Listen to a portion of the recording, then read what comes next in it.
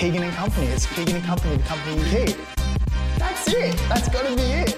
Welcome back to the Keegan and Company podcast. If you guys are new to the show, my name is Keegan Hipgrave, and this podcast was created to shine a light on mental health issues by having conversations with athletes and professionals who we all look up to. In this episode, I'm joined by one of the greats in Australian swimming. She's not only the fastest in the world in her discipline, but also an incredibly kind and genuine person. Ariarne Titmus, how are you? Good, thanks for having me. I'm good. What's happening? You did the drive from Brisbane this morning. Thanks for coming down. No, it's nice to chuck a little potty on and take the drive down, and it's good. My goal by the end of the day is to have you converted to Gold Coast living. That's the goal, because you grew up in Tassie. Yep. Moved over mid-teens. Why did you choose Brizzy as a way to live? Yeah, well, grew up in Tassie, moved up when I was 14, and I guess Brisbane was kind of like where the coaches were that I wanted to swim under. So Brisbane was kind of like the hub of swimming, but now it's kind of spread to all of southeast Queensland. There's a great program on the Gold Coast. There's a great program at Sunshine Coast. But yeah, Brizzy's been home for the past 8 years. Because I caught up with Mac, and he obviously grew up in Melbourne, and so he did all this swim, but he moved to Gold Coast to swim like that. So there's obviously like a pretty good crew there as well, right? Oh, for sure. I mean, Bowley used to actually coach where I train now, and then Bowley moved down to the coast, and so we kind of started that program down there. So then that's why there's this like giant hub on the coast too now. Do you reckon you'll stay in Brizzy? As long as Dean's in Brizzy, I'll be in Brizzy. You and Dean will be together forever? Yeah. Yeah. Like if he was to move, wherever he would move, like I would go. Yeah, cool. Yeah, love him. Yeah. I think it's probably fitting. I wasn't gonna touch on like all of the achievements and like your accomplishments in the intro because it was so long, but I wrote down a few of them, and I know like I feel like I have to touch on it because like that's what you're most known for. Tokyo Olympics 2018, you're 18 years old. You won the gold at 200 and 400 meter free, and jump in if I've got any of these wrong. Okay. And then more recently, Commonwealth Games 2022, when you were 22 years old, that's when you did the 4P, you did the 200 meter, the 400 meter, the 800 meter, and the relay. Yeah. Fucking wild. What do you think which is probably the most memorable experience out of all of those, like even growing up, what do you think the most memorable experience? Well, I'll definitely say at the Olympics, winning gold is probably my most favourite moment, because you train your whole life for that, and within an instant you've just achieved your childhood dream, and it's like, what do I do now? Like it's the most crazy feeling. So that would be one that I'm definitely like the most proud of. But I would actually say probably breaking my first world record was a pretty cool feeling. So it was back in 2018, it was world short course, and I broke it in the 400 short course. And what actually happened was the hometown girl, it was in China, the hometown girl from China had the world record, and the crowd like went crazy when she walked out, and I was like so G'd up because I was like, imagine breaking her world record in her hometown. Yeah. So I did that, and I think that was a really cool feeling. Like breaking a world record for the first time is kind of just so bizarre. Like it's still so foreign to me. Like even when you read that stuff, I'm like, that's just so whack. Like I never thought that any of this would happen. Because the world's a big place. It's not like it's a small place, and you're the fastest in the world for 400. Yeah, it's, you know what, like it's just so crazy. Like I grew up in a small town of 90,000 people out of Tassie. In Tassie, I had horses on my front lawn. Like I was just a bit of a small town girl and loved swimming, and then it's just like crazy where life takes you if you work hard. Was it always going to be swimming growing up? Like were you one of those kids where your parents put you into swimming when you're like 3 years old? What's the story? Well, I know I was doing Learn to Swim, or like swimming with my mum when I was 6 months old, really young. Yeah. And then did swimming all through primary school. And I remember when I was 7, there was like a club down the road, and I said, I really want to join and start doing squad training. And around the time was when the Beijing Olympics were on, and I saw Steph Rice win 3 gold medals. And I was like, that's going to be me. And super keen. As soon as I started, I was like racing in 8 and unders and just loving it, like loving everything surrounding swimming, being in the squad, the training, the racing. And I did like netball, dancing, I had horses, but swimming kind of by the time I got to high school was really it for me. Why?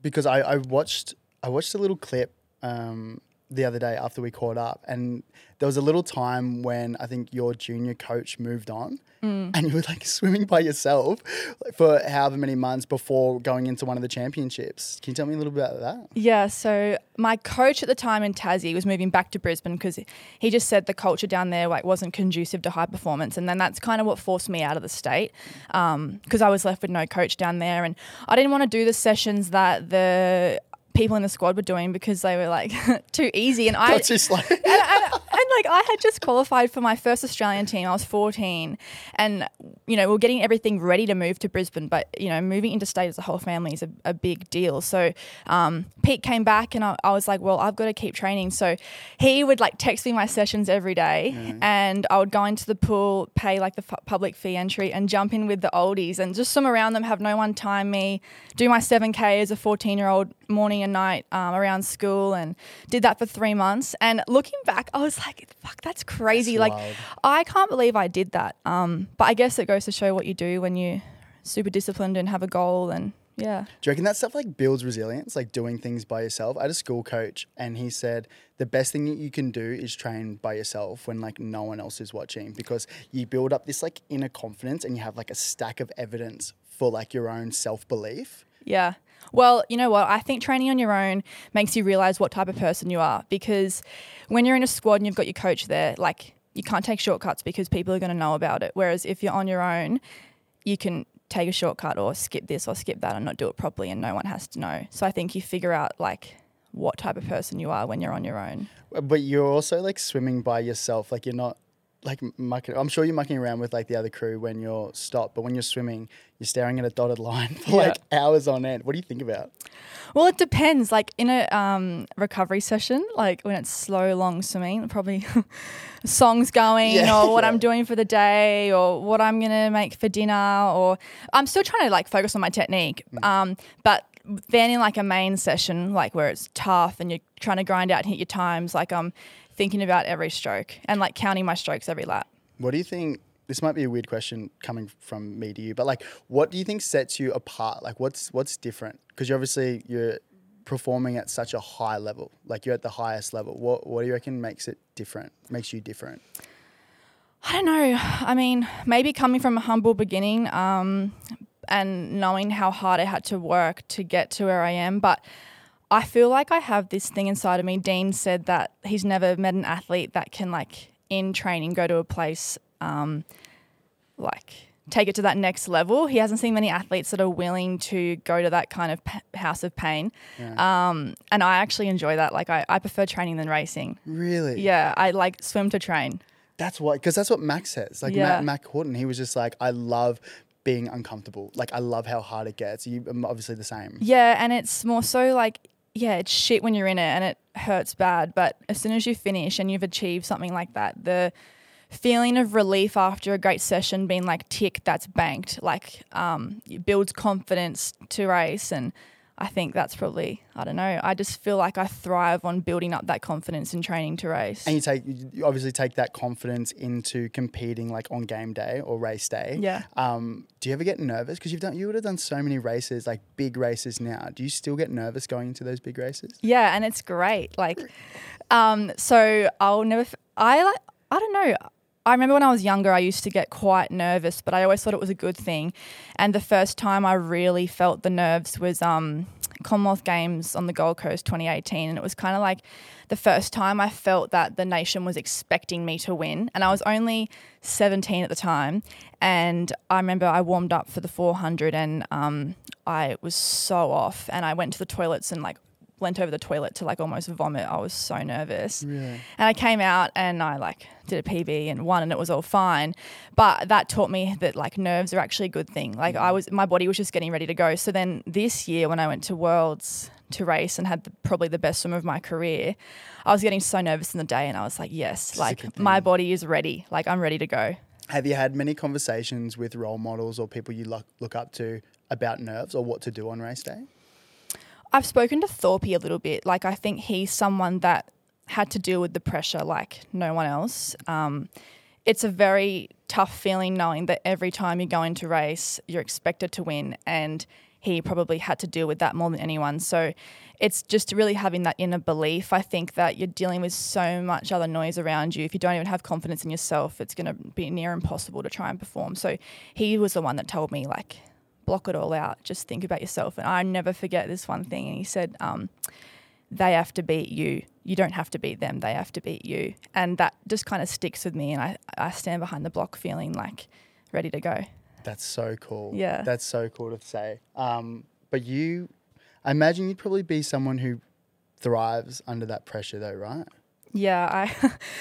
Look, it comes with good and bad things. Like, I do enjoy it. Like, pressure's a privilege. Doesn't come along unless you've done something to receive that pressure. I think it's about how you use it. Like, you know, you can look at it as a bad thing and think, why do they like put all this pressure on me? Like, you know, these people that don't even know anything. But I think that if you use it to create the nervous energy, it just can all kind of combine to become this amazing ball of energy to race. Yeah. And I try not to listen or read too much before I race, but this year actually, though, I feel like there was a lot of noise around my races, and I actually jumped on and read one article, and I never really do that, and people were commenting like, Titmus is going to win bronze, and that just... Does it burn? Yeah, fired me up so much. Yeah. And I think that helped, but I think going into next year for the Olympics, going in as defending champion and world record holder, I think it's going to be a whole new level of pressure that I'm going to have to deal with. Yeah. Like, I know within myself that whatever I do, I should be proud of, but I know that from the outside, I'm expected to win. And genuinely, if I don't win, I feel like I've let the nation down, which is a stupid thing to say, but like, that's kind of what it feels like. And I feel like swimming, as we've done so well over the years, we've kind of done it to ourselves. You know, going into these races, you're just expected to win. But that obviously comes just from media. Like, do you read into that stuff when you're just swimming? Like, do you read the articles? Because I like with footy, I would know like the best advice people would give me and mates. Like, I flew under the radar a lot, but like guys who were at a very high level, they would just be like, just don't read it. Yeah. Like, don't read the comments. Like, don't read. It's not going to help. It doesn't help you. It's someone else's opinion. It's not you. Like, I imagine you should lean on your friends and your family because they would typically have the same values of you, right? Yeah, I never read it. Yeah. And like, I don't go on social media when I'm racing at like a high level meet. I get someone else to go on and do it for me because it's just too overwhelming. Whether it's a good thing or a bad thing, it's too much to try and deal with all the noise. But the thing is, I feel like the pressure that I put on myself and the coach that my coach puts on me is probably even more than all the external noise. So that's just enough, I think. Yeah. Do you have a feeling? I think we were talking about this the other day, like, because obviously swimming and footy and AFL, like, they're very different sports, like, and you guys are on a pedestal. Like, you guys are almost like with footy players, they have to, you know, if they do something, if they muck up or if they in the papers for, you know, drinking or whatever it is, like, oh, well, they're just footy players. They do it all the time. But you guys have, I think, such a more intense pressure because you're like forced to be perfect all the time. It's like you're put in a box, and if you not even step out of line, but if you like deviate from the little box that they put you in, it's like, well, they're doing something wrong. Yeah. I feel like from the outside, no one knows beyond the surface level. I think like you look at the swimmers and we go there to win medals and represent our country, and I feel like we are well behaved. Like, well, that's what I mean. You guys are. But I feel like the pressure on us, like you just said, if we did one bad thing as a footy player, I feel like it flies under the radar because it's just like the stigma around footy. But if I don't even know what a bad thing would be that a swimmer would do, but I feel like it would be massive noise because we've always kind of had this cookie cutter perfect Olympic sport. There has definitely been like some bad moments, but I feel like the culture at the moment is probably, since I've been on the team, which was end of 2016, probably the best that it's ever been. Really? Why's that?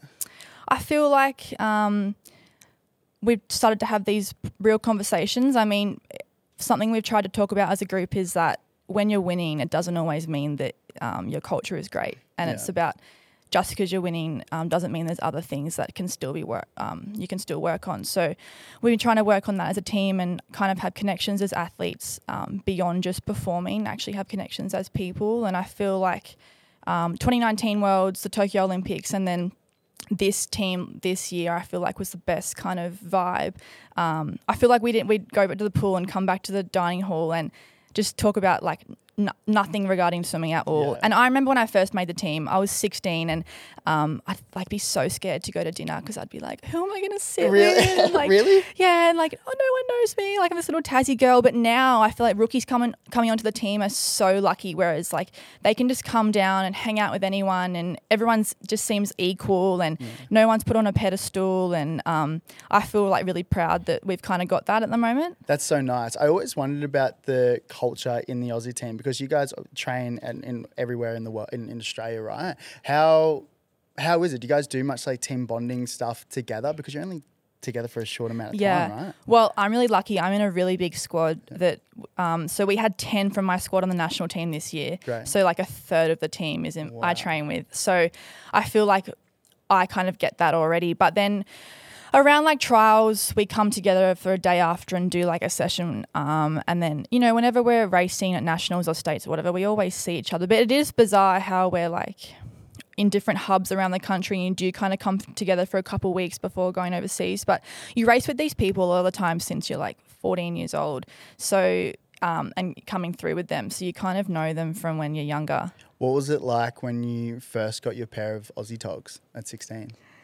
Cool. I was actually going through my phone the other day. I was trying to delete all these photos and I found a photo and it's, I remember I got like in the mail all my kit and I laid it out on the whole like lounge room floor and like laying there in a star with all my stuff. And you know what is sad that now when I get my kit, I don't feel like that. I'm like, oh, like so much stuff, like where am I, storage, whatever. And I think you probably take it for granted the more you get it. Whereas I'm trying to like be really now present and know that every time you get to wear the Australian colours is such a privilege and you work so hard for it because you want to try and have that feeling of when you're a rookie all the time. Like when you're a rookie on the team, like it's just the best. Like it's so wild, hey, imagine. Yep. What's the plans for the next couple months? I'd really like to talk about probably how we connected. More recently, you put up a really, I guess, like beautiful and inspiring Instagram post about the surgery that you had done. And for me, when I saw that, I was like, wow, this is a really, obviously great thing for other people who might be going through something similar. And that's why I reached out and I think that's why we connected. And for me, you don't seem like an arrogant person at all. You seem someone who's very humble, who's very genuine and also curious as well. Like when we caught up the other day, I stepped away from that conversation. You know, when you get like a really good gut feel about someone and you just like, oh, I walked away, I was like, I love where like your head's at. But what I was getting at is like, that Instagram post about the surgery that you had. And I thought, wow, this would be really great for other people who might be going through something similar. Could you touch on what's been happening over the last couple of months and what you had removed, if you're comfortable? Yeah. So I have had an ongoing hip injury for years now and it kind of flares up and goes away and it was kind of annoying me. So booked in to get MRI on the left hip and then they were very thorough and scanned my whole pelvis region, I guess, and found a growth on my right ovary, so completely unrelated to the hip. And I think as an athlete, you are all the time so worried about keeping your body in check to perform and only worrying about getting your sleep, eating right, physio, massage, all this just to perform every day. And you kind of forget about the other areas of your body and like the purpose that they serve. Yeah. And so when you hear that you've got like a tumor on your ovary, it cuts pretty deep. And I think for someone like me, ever since I was younger, I always have wanted to have kids. And it's something that you just expect is going to happen when you're older. And so then when you get told something that could potentially interfere with that, it's really scary. So they scanned your whole pelvic region and then was it a conversation with like your doctor, your club doctor? Yeah, so what happened was my physio told me what was going on with my hip, which is all fine and manageable. And then she said, you should ring the doctor back. He's got something else to tell you. And I was like, come on, just tell me. Just tell me. Yeah, Were you nervous, or was it just like it could be anything? Well, I kind of joked about the fact that it was something bad. And I was like, oh, I've probably got like, I don't know, cancer or whatever. And as a bit of a joke. And then he rings me and goes, yeah, Arnie, like you've got this growth on your ovary.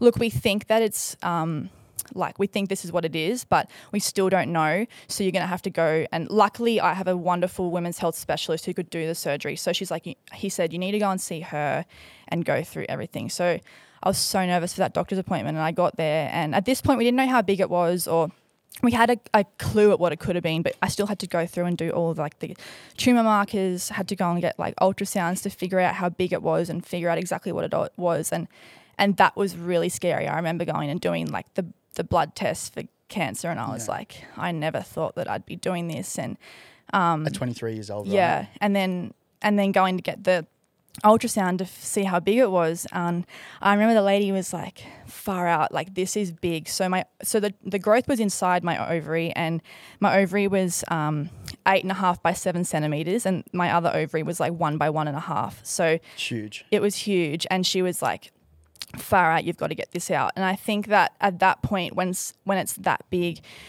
you start to really wonder like what implications it had on my ovary and all that type of thing. And a lot, like over the years. Yeah, and whether removing it was going to be difficult, and they'd have to take the ovary. You know, there's still a low risk, but still a risk that when they'd go to remove the growth, that my ovary wouldn't stop bleeding, they'd have to remove the whole ovary. So they told you that before going into the op? They're like, there's a chance that we might have to remove it? Yeah, and like, you know what's the toughest part is that the one part of me was like trying to forget about swimming and be like, my health is the most important thing, and after this surgery I want to recover the best I can to come back and just be really healthy and get back into swimming when I'm ready.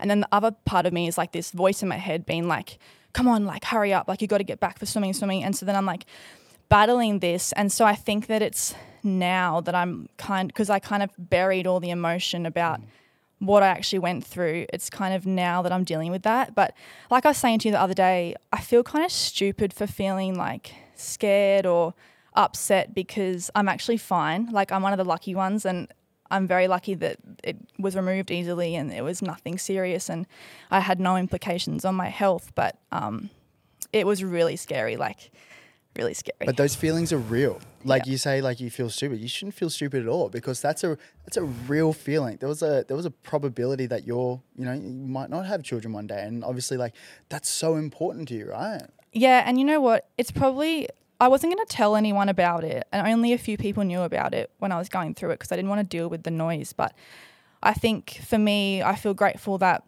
I had this platform that could potentially start the conversation and make people realize that if they were going through something similar, that it's normal and it's okay. Like I am a professional athlete and my body is like my vehicle. You're very in tune with your body. Yeah, and even my body like stuffs up.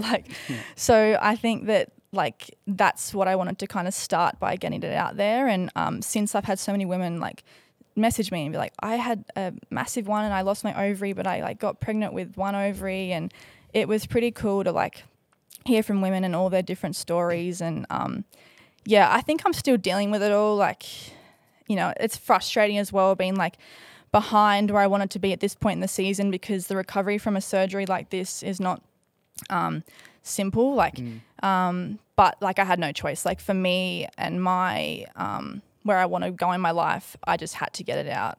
How does it affect your training now? So when did you get it done? You got it done 5 weeks ago. 5 weeks ago.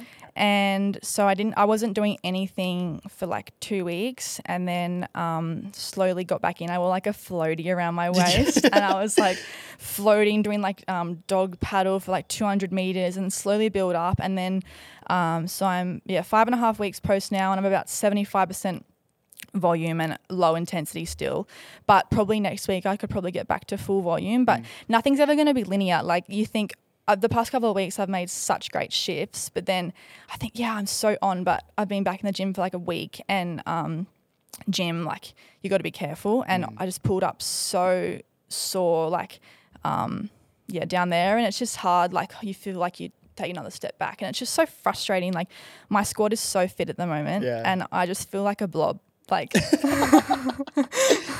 but you train with you race against the boys. You were telling me like you always try and keep up with the boys.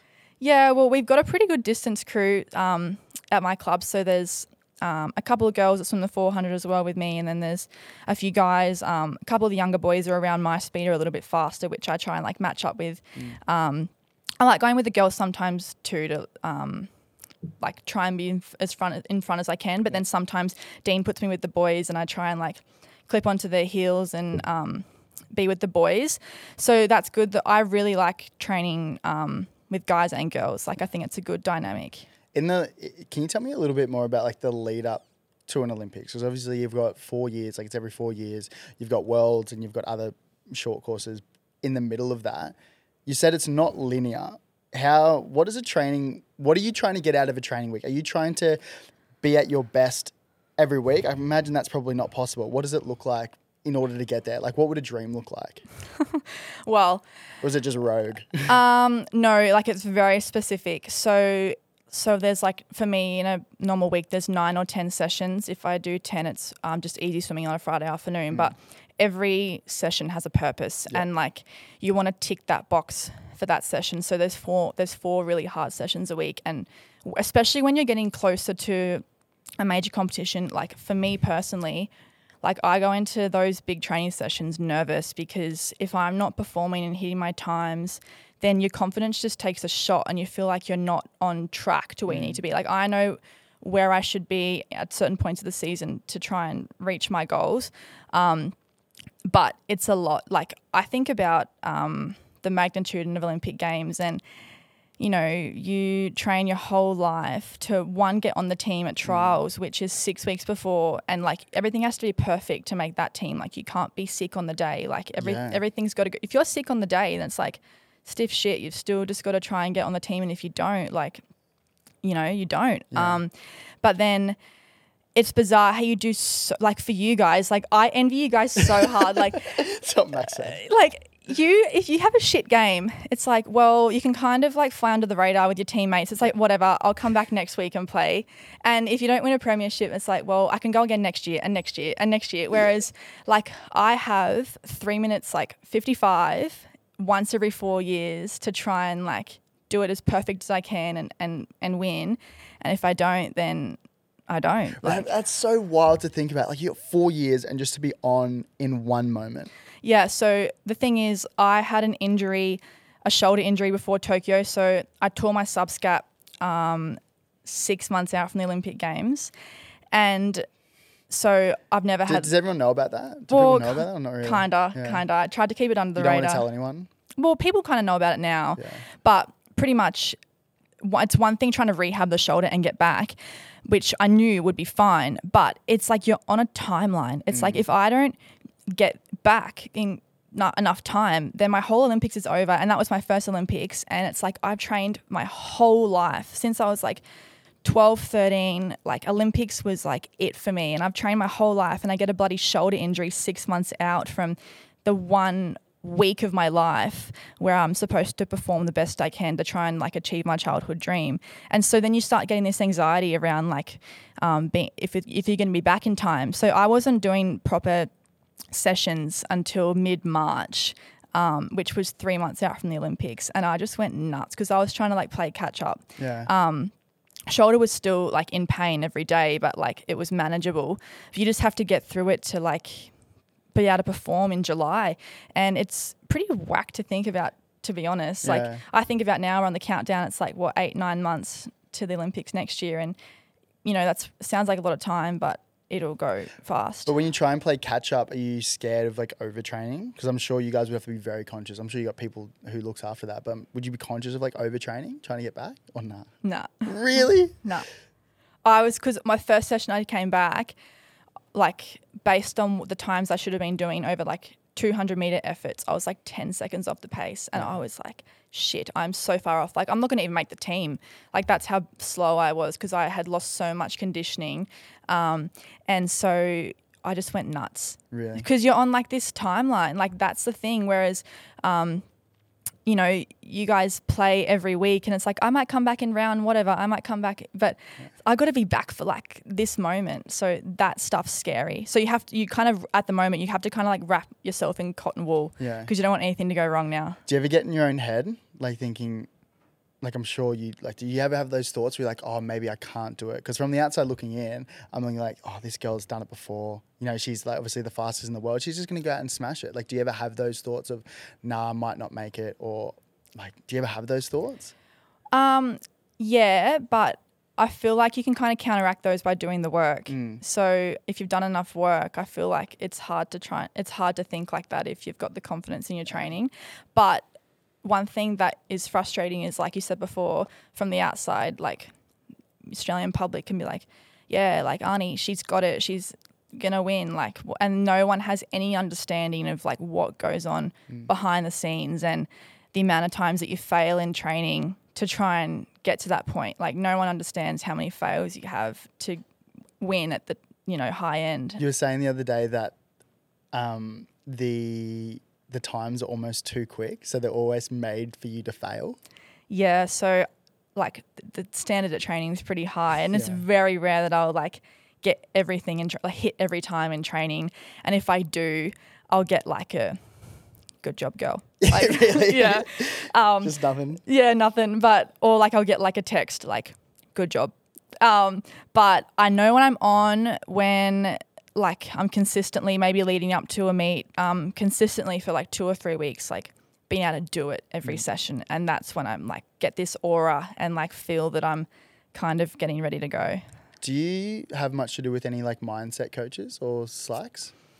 Not really. Like, I've never spoken to a sports psych in my life. Really? So I would say that Dean is probably like, I don't know, I'd say he probably works as a psych for me. Like, I've spoken to a psych about things in my personal life, but that I felt like were overflowing into my swimming and affecting my swimming. But I've never spoken to a sports psych about like sleeping or preparing to race or managing training or managing nerves or things like that. I feel like probably one of my gifts is my mind. Yeah. Why? In like what way? I feel like I kind of eat pressure for breakfast. You like it? Yeah. I feel like I just try and like use that the best I can and block it out, and I enjoy the feeling of kind of being at the highest level in my sport and kind of having that expectation, as tough as it is. I feel like I can thrive under it.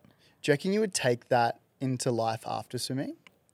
Or do you think, because I know there's certain things that I'm very comfortable with. Like in football, I was very comfortable having really tough conversations with coaches and CEOs, and because you've done it so many times, and I imagine it's similar for you, you've done so much work in swimming that pressure, of course you would eat it up. But there are other times where I'm like, I'm not prepared for that, and that pressure sort of got to me a little bit.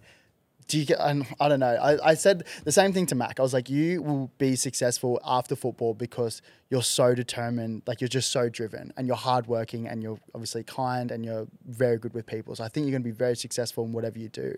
But do you think that there's like a correlation between having done all the work in swimming and taking that life after? Do you think about that often?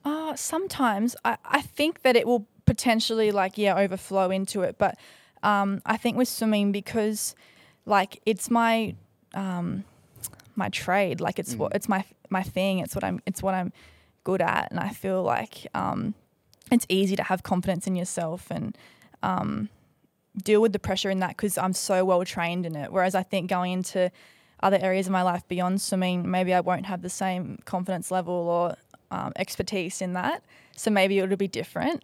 But I don't know, I feel like you learn a lot about yourself as a person going through this as an athlete too. And swimming for hours on end by yourself. I'm sure you're very accustomed to being by yourself in your own head. Yeah, oh my God, actually, like trying to come back from this surgery, I've got to like build my aerobic base up heaps, and so it's a lot of long swimming. I think I'm going to buy those like headphones you can put on under your cap. Oh, really? Yeah, because I'm just like, I'm going to get so bored. Just long, straight, like 5K straight, easy. Put a little podcast on, a little bit of music. Yeah. Because that is boring. Yeah. Like that's really boring. What do you want to do life after swimming? Do you have any thought about that? Is there anything that's interested for you? Well, like I try not to think about it too much, to be honest. Like I do, but I don't want to let it consume my mind when like my goals at the moment are are so at the forefront of my mind. Like the Olympics is just like, because it's like one shot. But one thing that I've really enjoyed dabbling in a little bit is like the media side of things. I was telling you the other day. Yeah. So I want to get into that a little bit, but I don't want that to be like my sole purpose. I feel like I'll have other things that I'll figure out. Like I feel like I got a lot to give more as a person outside of swimming when I'm done swimming, but it's just trying to like figure out what that will be. You're very curious. Like you strike me as a very curious person. I feel like whatever you dive into, you're just going to be like 100% in. Yeah, because you don't want to half-ass anything. Hey, like you just, I say this, like you don't regret the things you did do in life. You regret the things you didn't do. Yeah. And so, I wouldn't want to go into anything and just like be like half-assed and whatever. Yeah. Do you reckon you get that from your parents? Are your parents pretty determined people as well? Yeah, I'd say my mum is more competitive than me and more driven. Yeah. Like she's working harder now in her mid-50s than she was like when I remember when I was little. Like she's just so goal-driven, and I definitely get that from her. And Dad's the same. And they were both athletes when they were younger, so I feel like they get it, and I kind of get that from them too. Were they swimming? The running? No, my mum was a sprinter. Okay. She was actually pretty quick. Yeah.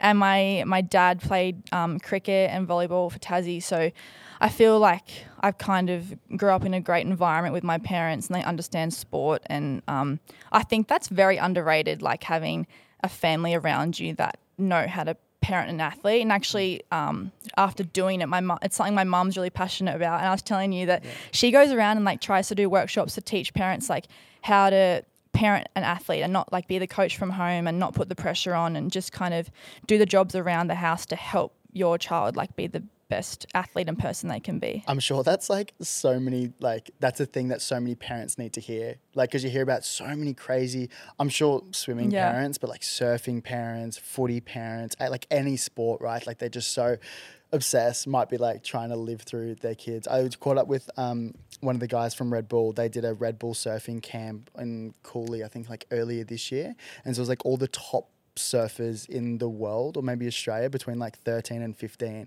and they got a house in Coolangatta, and it was pretty much just a week. The parent would stay there with the kid, and they would just have a week of like surfing and conversations, and they would bring people in.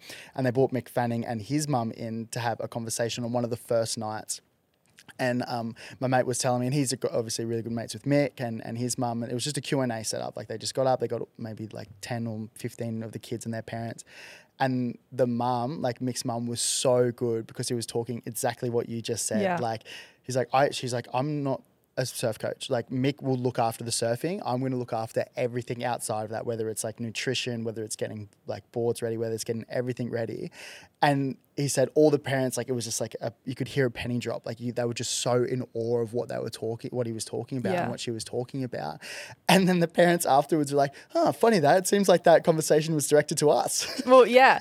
That mum does the same thing. A lot of parents don't know like what goes into like parenting an athlete. Even so, like we talk about like not being a coach from home and just being like the chef, the laundromat, the driver, like all that to help you out. But I had my first drug test when I was 12 years old. Yeah. And like a lot of parents were like, no, you're not watching my kid pee. Whereas like you like, mum was like, no, you have to be prepared that your kid might be good and you've got to be prepared for that. So yeah, it's pretty cool, and I'm pretty proud of mum for doing that. I feel like a lot of athletes kind of get pushed out of their sport early because they feel that pressure from home, or they've got that crazy helicopter mum or whatever.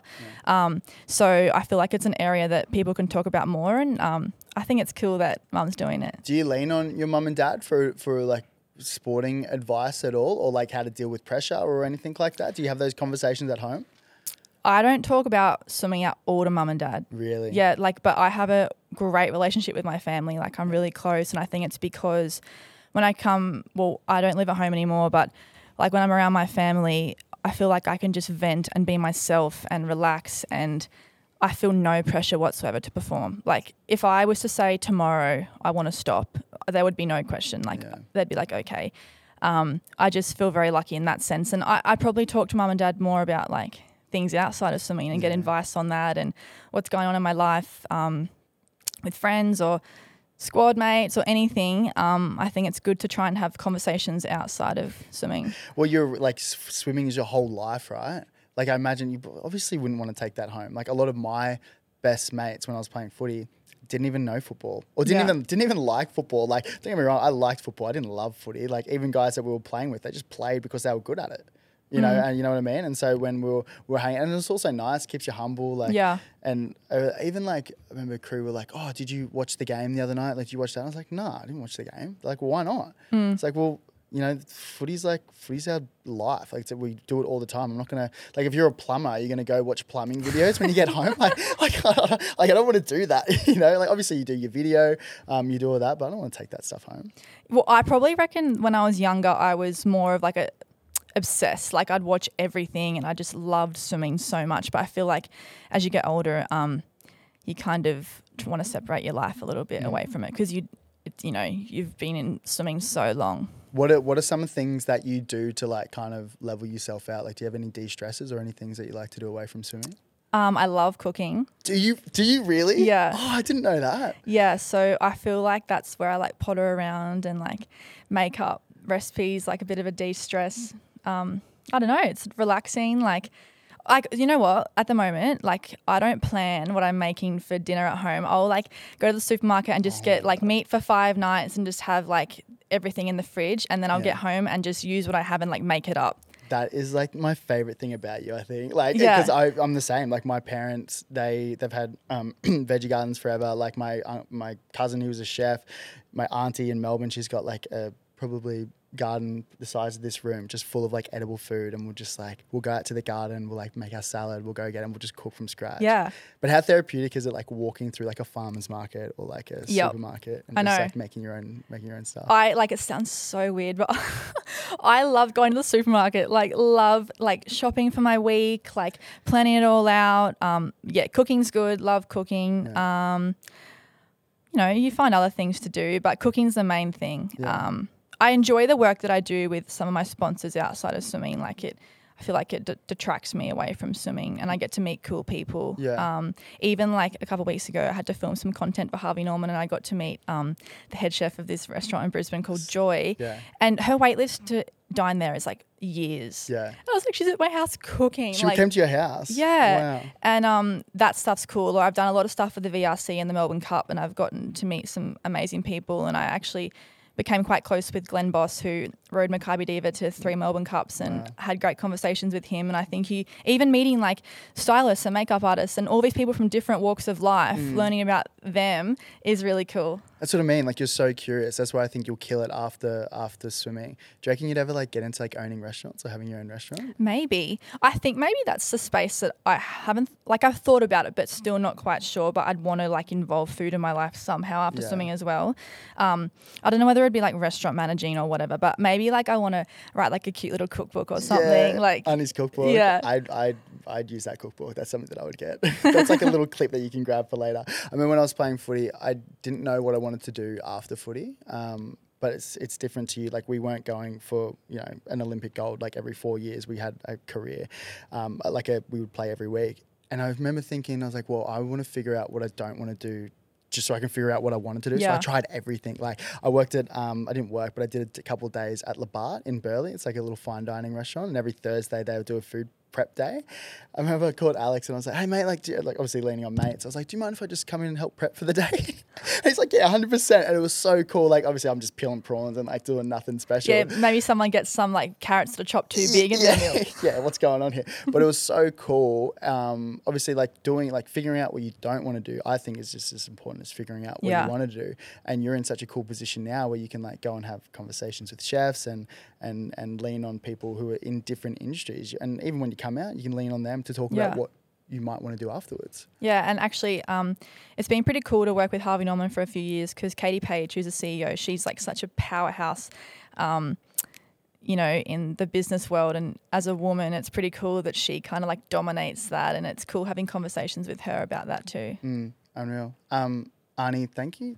Thanks so much for the conversation today. What do you think's the biggest thing that we haven't spoken about today that you'd like to touch on? I don't know. I just think it's really important to me. I feel like everyone knows me as Ariarne Titmus, the swimmer, which is great. Like, that's a massive part of my life. But I feel like I try to be as authentic as I can in front of the camera or when I'm in the spotlight, and I really want people to see like me for who I am. And I feel like I have so much more as a person to offer than just swimming fast for our country. So I feel like, yes, I have my goals in the pool that I want to achieve, but I feel like now my role as an athlete is to try and like get people to get to know me better and try and be that role model for young swimmers and inspire people that come from small towns that if you work hard, like you have just as much chance as someone that comes from a big city. And that's something that I'm really passionate about. Did you, I was going to wrap it up, but did you struggle coming over to Australia from Tassie? Australia, you reckon? Coming over from, that's that's going to be the mainland. The mainland. Did you struggle coming over to from Tassie to Brizzy? Yeah, I did, because Tassie is like such a small place that like if I, as an 11-year-old, I was on the back page of the paper for winning state championship medals. Really? So it's like such a small place. The tall poppy syndrome's huge down there because, the population's smaller. I thought everyone was just relaxed in Tassie. Yeah, but like, I don't know. I was a 13-year-old girl trying to keep up with like the 18-year-old boys in training. And like people don't like that. People don't like the fact that you're trying to beat the boys as a young girl, and so you kind of cop it. But then it was coming into the swimming program in Brisbane. I loved, because I was in this group of people that were all good, striving to be the best, all working hard together, creating this great working environment. Coming into school, like I struggled a little bit. Like it was very different. Like I never really had to make a friend in my life in Launceston. Like I went through primary school with all my friends, went into high school with all of them. Whereas like coming to Brisbane, this big city, I didn't know anyone. Yeah. So it was different, like coming into school and it was like, who's this swimmer? Yeah. But I'm settled now. So did you, because training would have been such a huge part of your life, like when you were growing up, was it just like normal schooling for you? Well, I did year 11 and 12 over 3 years. So I did an extra year of school. So I do like 3 subjects a year instead of like 6 or 7. Yeah. But my last year was 2018, like the extra year was 2018, and I was away for like 16 weeks because I had comm games, Pan Pacs and World Short Course all in the 1 year. Yeah. And I always tried so hard at school my whole life, and I like prided myself on being a good student as well, but then like towards the end I just couldn't keep up with both, and so like my grades did go down, but like at the end of the day, I think school was good to learn good time management, but school's not the be all and the end all. Like you can do so many things even if you don't do well at school. But yeah, extra year of school, looking back, it sucked that I did an extra year, but I couldn't have done it if I hadn't done that. Did you do like World Short Course and then go back to school afterwards? No, because Actually, yeah. And I remember it's the most bizarre thing ever because, or like even comm games, like I had to take like 3 weeks off school because I'm racing at comm games on the Gold Coast, and you're like this like big Commonwealth Games gold medalist. Yeah. At the time Prince Charles presented me with my medals. Really? And then go back to school and it's like, oh, you're in trouble because like you haven't handed your assignment in. I'll never forget, I had an economics assignment due term 2. I handed it in on the last day of year 12. Yeah. Like they kind of let me go a little bit. Well, I'm sure they would have to. Sure, there's a bit of leniency there. Yeah. But yeah, school seems like a long time ago. Yeah. Arnie, hey, thank you so much for jumping on. Thank you for being vulnerable and telling your story and getting us to know a little bit more about you. I'm so excited to see what the next couple of years look like for you. Good luck for Paris. I'm backing you, and I think the rest of Australia is backing you as well. So thank you. Oh, thanks.